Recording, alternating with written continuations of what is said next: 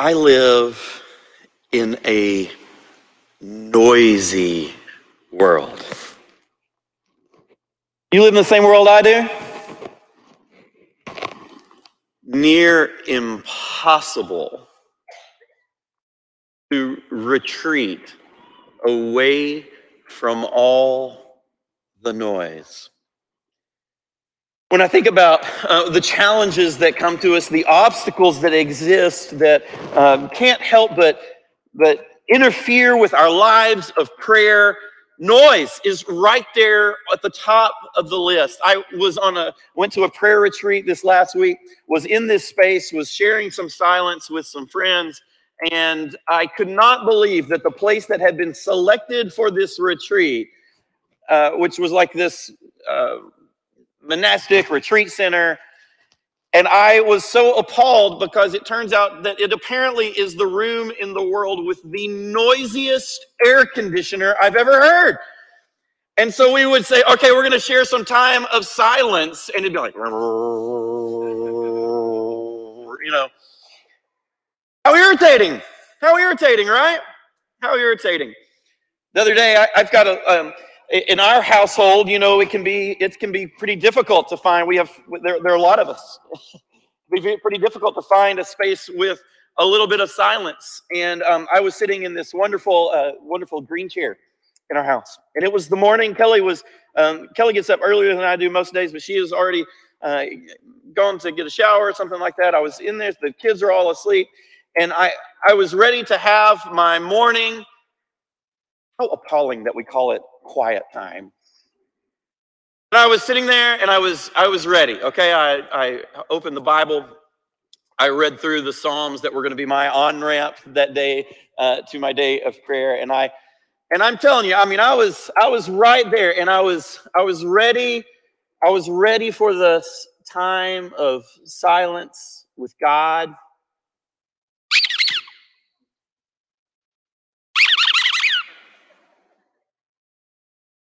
And Birdie, who is a 50, no, I'm afraid if I throw it, she'll run out here. I don't know.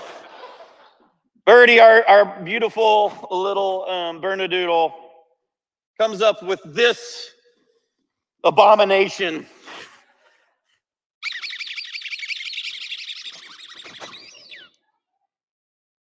And I'm sitting there with the psalm, "Oh Lord, make haste to help me.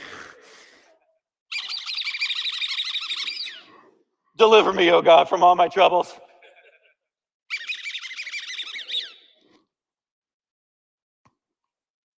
Oh, that cursed dog. I live in a noisy world, and I bet you live in a noisy world too. And it seems like wherever we might hide from all the noise, there's always going to be something.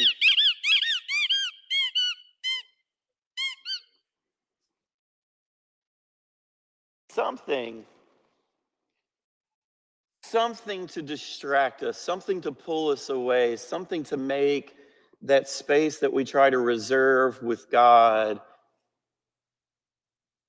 There's always noise to interrupt, right? One of my favorite, I don't know what I'm going to do with it. I'm not putting this back in my pocket.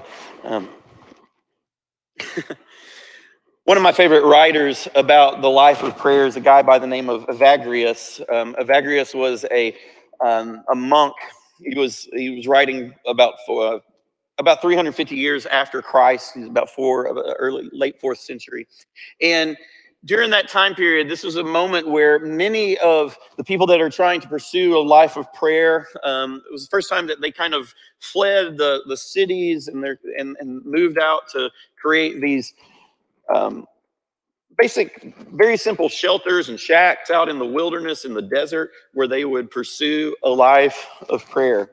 And Evagrius is one of these desert fathers. He went out and he had his, shelter or whatever, but he was astonished to find that when he went out into the desert, that it turned out that that was a pretty noisy place too. And not because of creatures or whatever, the sounds of nature, that the desert that are happening in the wilderness, but it turned out that the noise went with him because it was inside of him. That as much as we might complain about all the external sounds that would interfere with what our attempts to connect with God, that it turns out that all the internal noise can be just as loud. Some of you here today live in a world of deafening internal noise. I know this, right? And sometimes I'm right there with you. My mind can jump from place to place so quickly, like a chain of events. And it seems like I can't break the noise of the inner chatter. In fact, I think sometimes we create the external noise because we're trying to retreat from the internal noise that's already in our heads and already has all of our attention. Sometimes it feels like if we can just put something on Netflix, we can kind of slow down what's going on in our internal minds. I don't think we necessarily do that consciously, but I believe that sometimes we spend a lot of energy avoiding what's going on in our inner lives. The noise that we find there, which is every bit as interruptive and distracting as that squeaky ball that Birdie was playing with in her mouth. Every bit as much. Sometimes the noise that we find it difficult to deal with when we're trying to come to God in prayer. And this is really just about these obstacles. I think to move forward in prayer, we have to name some of the obstacles in our way. And that noise is one of those. One of the sources of noise, of our internal noise, is, start with our feelings, okay? Like we're just kind of hot or cold one day. We feel really passionate. We're upset. We're angry. We're deeply inspired. So, we have all this range of our emotional lives. And actually, that's not the thing that I find so terribly distracting. What I find distracting are my feelings about my feelings. That I have some moment of distraction or thought or feeling, something that arises with me, and then I start having feelings about that feeling. You know what I'm talking about? Where I feel frustrated because of the anger that I felt. Or I feel, when I want to come to God in a moment of deep intimacy with God, I want to have this sense of connection with God, and then that feels a little flat, and then I have feelings about that feeling of flatness. Does that make sense? And it makes me feel like, I must be not doing something right. I must be on the wrong path. And the feelings about my feelings become part of the noise, part of the internal thing going on inside of my head that makes it so distracting. Evagrius went to the desert and he said, if anybody wants to really test themselves against some of the more fierce demons, let them take note of the thoughts that are running through their head. I mean, maybe your idea of the demonic world is something from The Exorcist, somebody's head spinning around and vomit everywhere. But the real busyness of the demonic attack against us, what the enemy really leverages against us, is the chatter between our ears, the noise that we carry within us. And you can't go far enough into the desert to get away from that. No monastic cell has ever been created that was far enough removed from the world that it can take you away from all of those things. I can't get up early enough in the morning that noise isn't already there too. We live in a world of noise. And it's difficult to turn down the noise, whether we're thinking about the external noise or the internal noise, the things that are going on within our ears. the feelings that we have and the feelings that we have about our feelings, the thoughts that we had and the thoughts that we have about our thoughts, the ways that we will chase our own tail just down. And I want to offer you, there's two ways we could do this, right?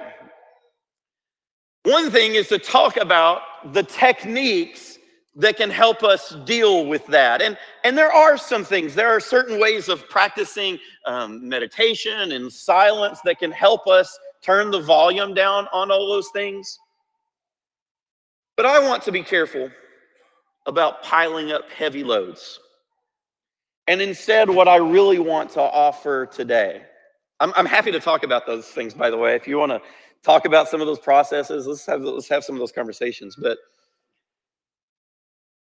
I think before we get to that, there is a truth from the gospel that we need to take with us. And that is this: our connection with God does not depend on our ability to tune the noise out. Now, that's not to say that there aren't things that we might do to learn to live with more peace and solitude in our hearts. It's not to say that there aren't times where we need to focus on casting all of our anxieties onto the Lord who is near, okay? Bringing everything with prayer and supplication to God so that we can know the peace that passes understandings, like Philippians says. It's not to say that there aren't other things that we can do to turn the noise down a little bit. I mean, in 1 Peter in chapter 3 and verse 7, we husbands are told that if we want nothing to hinder our prayers, then we should be considerate to our wives. That's a different sermon. 1 Corinthians 7 suggests that happily married couples should sometimes take a break from their vibrant sex lives so that they may be more devoted to their prayers. No amens there?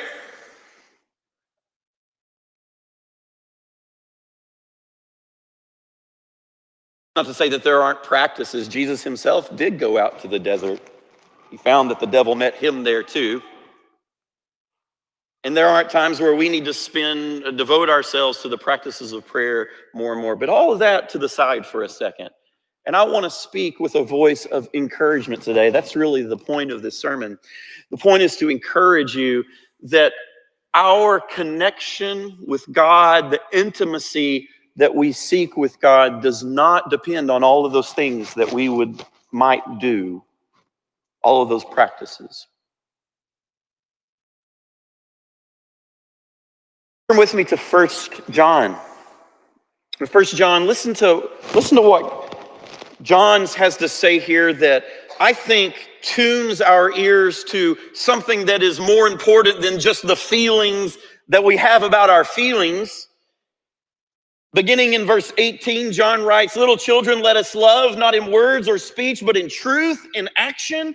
And by this we will know that we are from the truth, and will reassure our hearts before him whenever our hearts condemn us." Now, this is about the feeling that we have within our own hearts, the feelings about the feelings that we have. Our hearts sometimes are telling us messages of shame, messages of discouragement, messages about that want to communicate something about our lives with God. John goes on and says, "For God is greater than our hearts." God is greater than our hearts, and he knows everything. Beloved, if our hearts do not condemn us, then we have boldness before God. We receive from him whatever we ask because we obey his commandments and we do what pleases him. Hear the interplay here?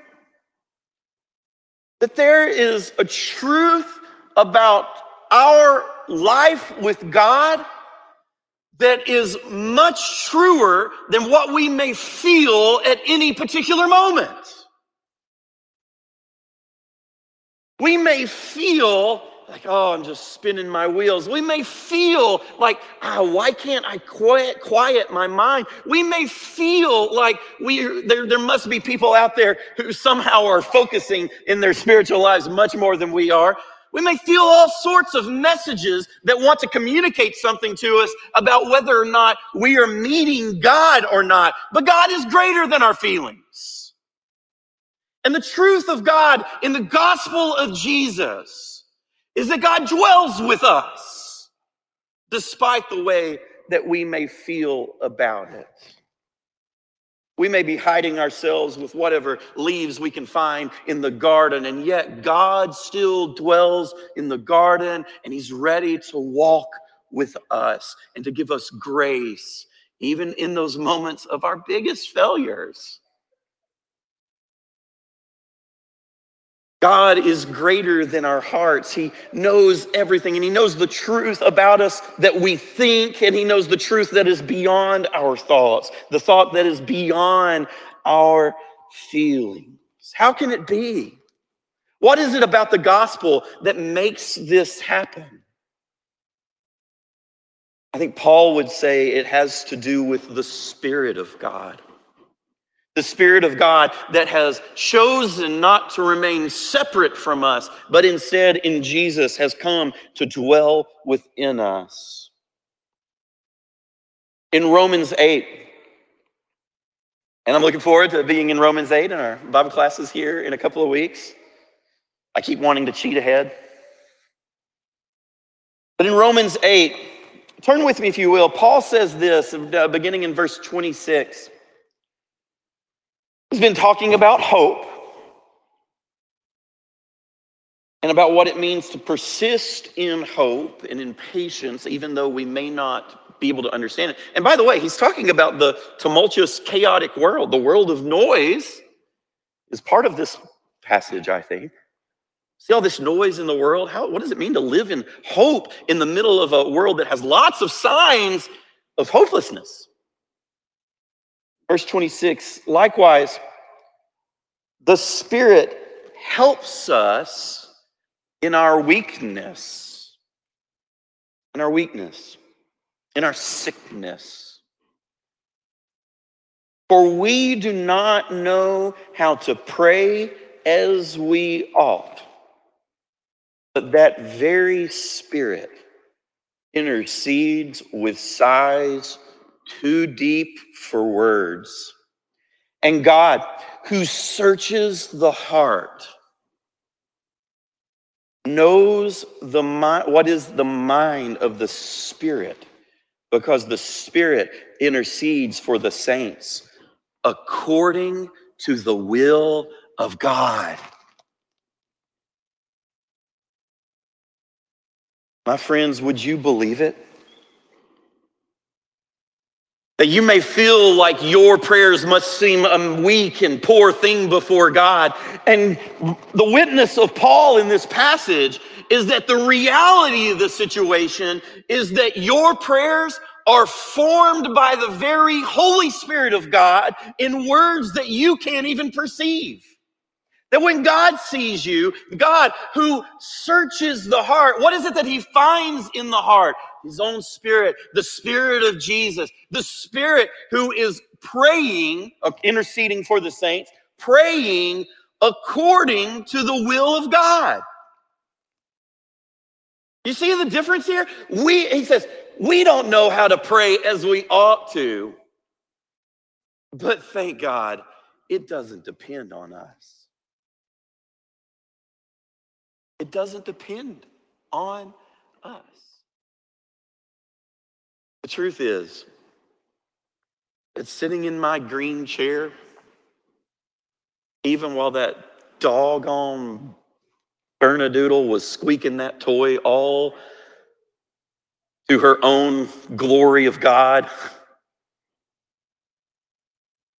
while I found myself to be distracted, God perceived me to be present. God's presence with me cannot be foiled by my moment of distraction. The noise does not send God away. Prayer is not our capacity to overcome the noise. Prayer is not the space in which we are trying somehow, if we can just perform the ritual correctly, and if we can find the right words, and beyond the words, we can find the right space of attention, we can somehow interrupt God by our worthy performance, winning God's attention. Prayer is the discipline of discovery, where we find that God awaits us and dwells with us. We don't go to prayer to summon God. He is already there with us. And in fact, the Spirit of God within us is already reaching out to the Father in the name of the Son, crying out and praying for us. Prayer has already been going on for a while before we even think to say, "Dear Father." Even in the midst of a tumultuous, chaotic, hopeless world, the true voice of prayer cries out from within us, our weak selves. The true voice of prayer cries out. And what is it that prayer says earlier in that same chapter in Romans? In Romans 8, in verse 12, "See then, brothers and sisters, we're not debtors, not to the flesh, to live according to the flesh. If you live according to the flesh, you'll die. But if by the Spirit you put to death the deeds of the body, you will live. For all who are led by the Spirit of God are children of God. For you did not receive a spirit of slavery to fall back into fear, but you have received a spirit of adoption. And when we cry, 'Abba, Father,' it is that very Spirit bearing witness with our spirit that we are children of God. And if children, then heirs, heirs of God, and joint heirs with Christ, if in fact we suffer with him, so that we may also be glorified with him." So hear it. Hear the noise. Hear the loud fan in the ceiling and the squeaky ball coming from the dog and the sounds of the kids playing or fighting in the other room. And hear the ambulance that rolls down 6th Street when I'm trying to have morning prayer. Hear it all. And know that underneath all the noise, through all the noise, there is a deeper voice. A voice crying out from all of the children of God who are in Christ Jesus, saying over and over with God, the one with Jesus who taught us to say, "Our Father in heaven, hallowed be your name." And our spirits cry out. God's Spirit cries out from within us, saying, "Oh, Father, Father, Father." So many of our brothers and sisters in all the world today may be putting themselves to different tasks. Having already gone to church, they're setting about trying to figure out what's going to happen on Monday. They're putting food on their table for their family tonight. And in their hearts, they pray as surely as we do here in the sanctuary. And their hearts cry out with the Spirit of God, saying, "Abba, Father, Father, Father." What it is to be in Jesus. To be people who, yes, do practice a discipline of prayer, a discipline that helps us discover the truth that already is. That God is with us and dwells with us. And in the very moment of our weakness, chooses to call us his sons and his daughters. Chooses to hold us in love by his Son, Jesus the Christ. Amen. So the encouragement that I want to offer you today is when you find yourself meeting the distractions of prayer, all the extra noise and the internal noise, all the things that provoke your feelings and then the feelings about the feelings, when you meet all those obstacles in prayer,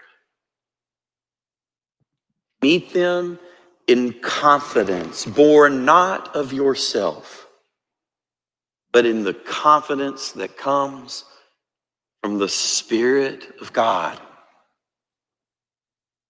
The enemy may do what he can to distract you,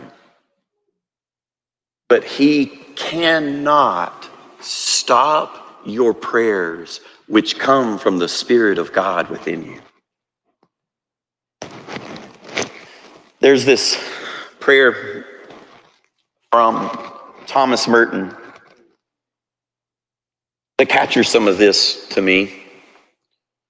It goes like this: My Lord God, I have no idea where I'm going. I do not see the road ahead of me. I cannot know for certain where it will end, and nor do I really know myself.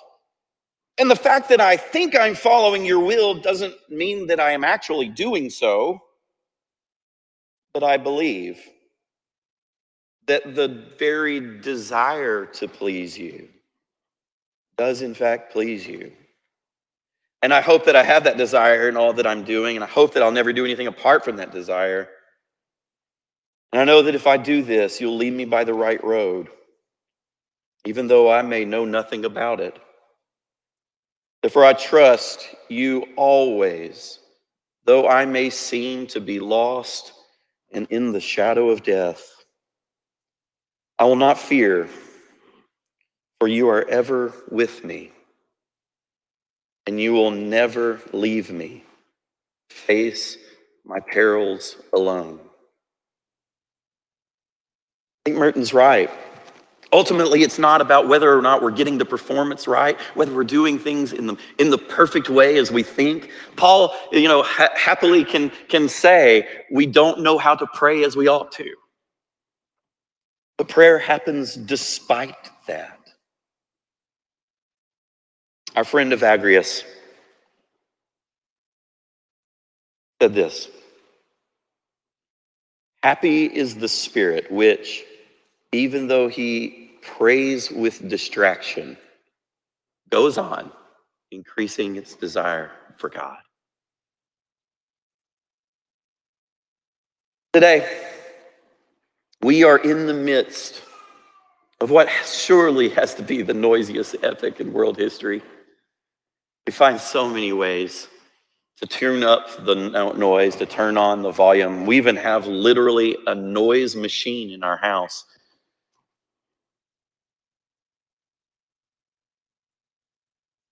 Listen past the noise. Listen.